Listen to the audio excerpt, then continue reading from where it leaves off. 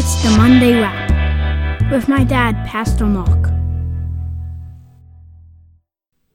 Well, hello everyone, it's Pastor Mark, and you're joining me on the Monday Wrap for Sunday, August 8th, 2021, where we looked at Exodus chapter 4, verses 10 through 12 in a message I entitled, The Two-Part Lesson of Obedience. And you'll remember what I said there was that when it comes to God, when it comes to our faith, we find it very difficult to obey God sometimes.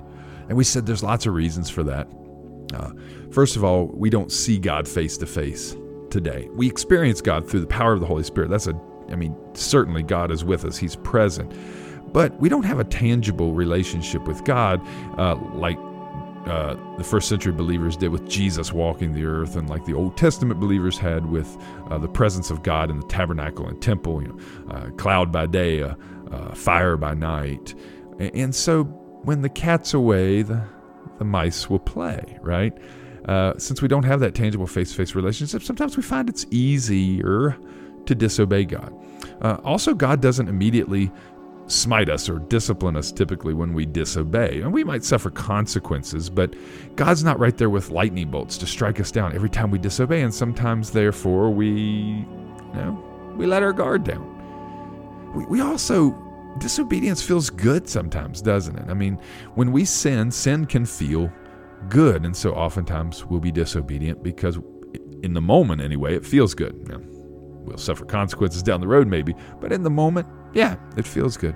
And then I think sometimes we think, well, I'll go ahead and disobey now because I can just repent later.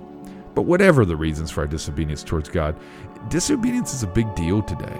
And it's been a big deal for a long time. Adam and Eve, Satan, Achan in the Old Testament, where he took the precious metal from Jericho. Noah got drunk. Jonah ran from God. Judas sold out Jesus.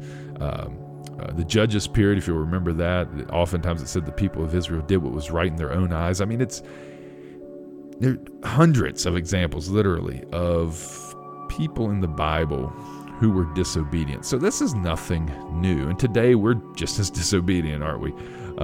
And it's a part of who we are. It's a part of our fallen nature. Unfortunately, all have sinned and fall short of the glory of God. But then we come to Exodus chapter 4, verses 10 through 12, and there it reads, Moses said to the Lord, Pardon your servant, Lord. I have never been eloquent, neither in the past nor since you have spoken to your servant. I am slow of speech and tongue. The Lord said to him, Who gave human beings their mouths? Who makes them deaf or mute? Who gives them sight or makes them blind? Is it not I, the Lord?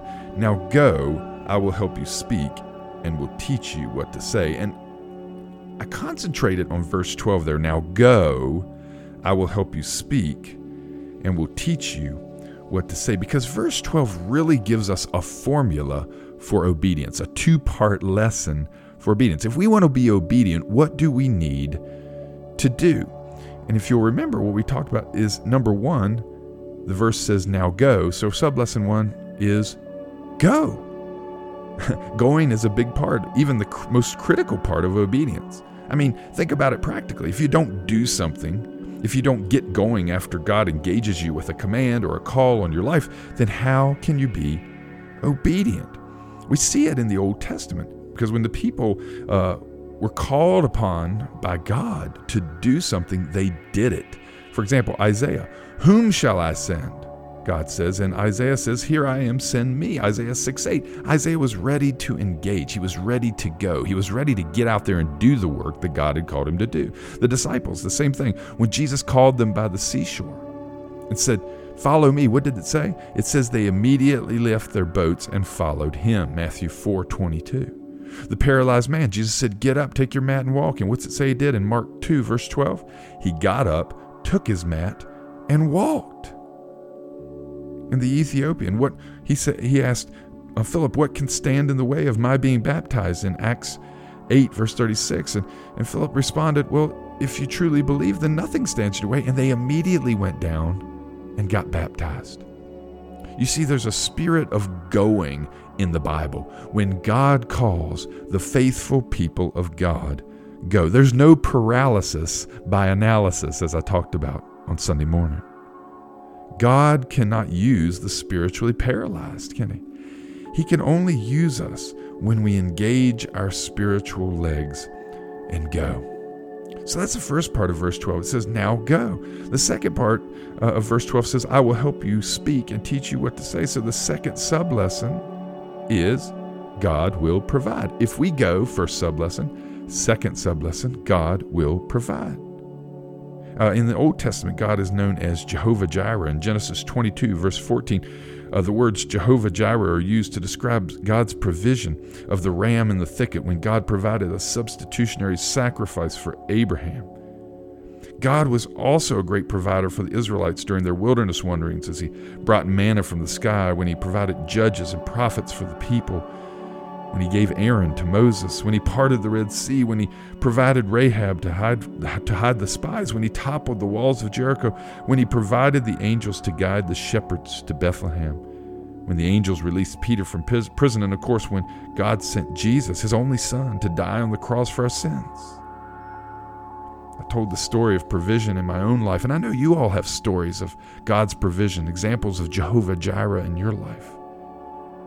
But digging a little deeper into the second half of this verse 12, I want you to look at what God tells Moses he's going to provide him. He says some very specific things. First of all, he says, number one, I will equip you with the skills you need. Look at what he says. He says, I will help you speak. I will give you the skills you need, the ability to speak well. And then God also says, number two, that he will equip Moses with the knowledge he needs. He says, I will teach you what to say. Isn't that amazing? God says to Moses, listen, follow me. Let's go. And I will provide for you. I will provide for you the skills you need to succeed, and I will provide for you the knowledge you need to succeed. Now, this passage is specific to Moses. When God provides for us, he's going to provide for us based on our different circumstances, right? Our different fears, our different weaknesses, our failures, our hang-ups, our deficiencies, whatever. But the provision will be there, and it will probably involve some type of skill, some ability or resource we need, and some type of knowledge, something we need to know in order to use the ability or resource well. In the business world, they talk about KSAs, knowledge, skills, and abilities. When you fill out an application, you have to note your knowledge, skills, and abilities for the job you're applying for. And really, that's what God's talking about here. He's like, listen, if you follow me, if you're obedient to me, I will give you the knowledge, skills, and abilities you need to become the earth-shaking, sin-breaking disciple I need you to be. But here's the thing, folks, and I've already alluded to this, but this is the key, right? So I'm getting ready to give you the key to what God is saying in this verse, I believe. And it's this.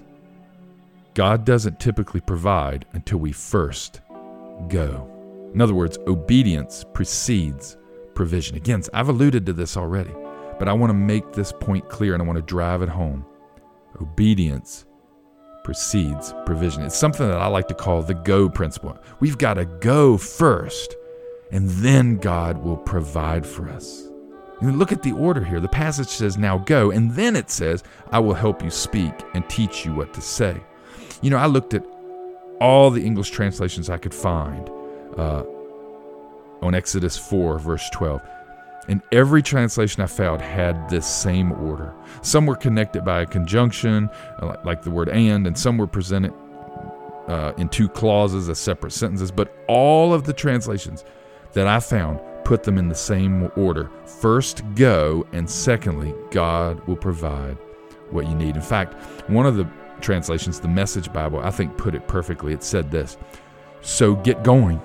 I'll be right there with you, with your mouth. I'll be right there to teach you what to say. Look at that. Get going. Then God will be right there. Isn't that cool? Isn't that awesome? God says, if you get going, if you engage your spiritual legs, then I'll be right there with you to walk with you and get this done. And this go principle, this idea of going first and then knowing that God will provide, having confidence that God will provide, this is all over the Bible. There are examples of the go principle everywhere you turn. Noah, for example, built the ark first, then he and his family were saved from the flood. He went first, he hit the go button first, then God provided. Moses accepted God's call first. Then God provided the means and opportunities to deliver the people of Israel out of slavery. Abraham made preparations to sacrifice his son Isaac first. Then God provided the substitutionary ram. The thief on the cross demonstrated his belief in Christ first. Then Jesus made him the promise of future paradise. Andrew went and found the fishes and loaves first. Then Jesus fed the 5,000. And Paul accepted God's call first, just like Moses did. Then God used him to spread the gospel to Asia Minor and Europe, as well as pen some of the most important books of the New Testament. You know, as human beings, we like to plan things out to the nth degree, to have all of our ducks in a row, and generally to do everything we can to comfort ourselves and eliminate the risk of failure in life. But God calls us not to have all of the answers all of the time, not to seek control, but to go and let Him provide. This is a consistent theme of the Bible, and it's something we need to learn as His children.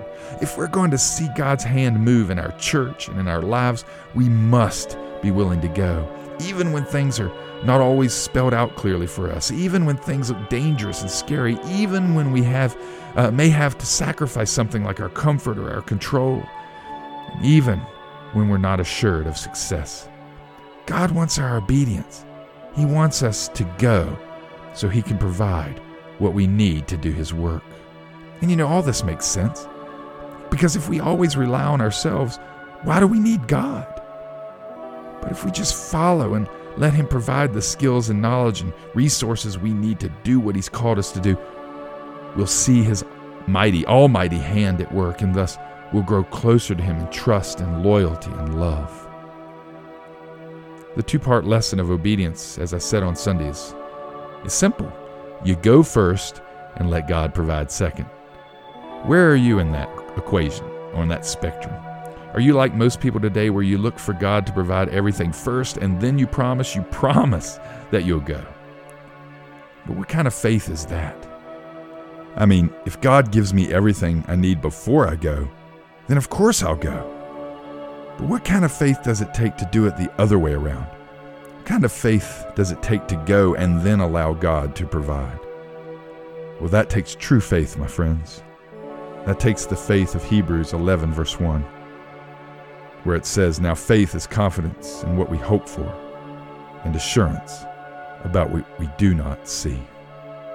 Folks, my challenge to us this week is to listen to God. If He's telling you to go, go. Don't try to square off all the corners, dot all the I's, and cross all the T's before you go. Just go and let God provide for you. I told both services in church on Sunday that I'm going to do a prayer walk around our community on Monday. I'm going to do it for a big part of the day, and I'm just going to pray. I'm going to pray for our church. I'm going to pray for our community. I'm going to pray for our nation. I'm going to pray for individual houses. I just want people to feel and experience the presence of God in our community, and it starts, we all know, with prayer. And so I'm going to do a prayer walk. And the reason I'm doing it is God told me to do it. So I'm going to apply the go principle to my life. I'm going to go and see what God does. I challenge you to be a part of that prayer walk in a small way. As I said, maybe you can walk down your driveway and pray. Maybe you can walk around your house and pray. Maybe you can walk up and down the steps of your house and pray. Maybe you can walk around your neighborhood, just do a short walk around your neighborhood and pray. Maybe you do a longer walk around your neighborhood and pray. Whatever you want to do is fine with me. But I challenge you, as an application for our message, to get out there and let's pray. Let's go. Let's just step out and do something bold. Let's pray for our community and see what God does. Well, I hope this episode of the Monday Wrap has been helpful. I hope I've summarized things well. And I look forward to next Sunday, when we'll dig into God's Word a little deeper and see what it has for us. All right. God bless and have a great week.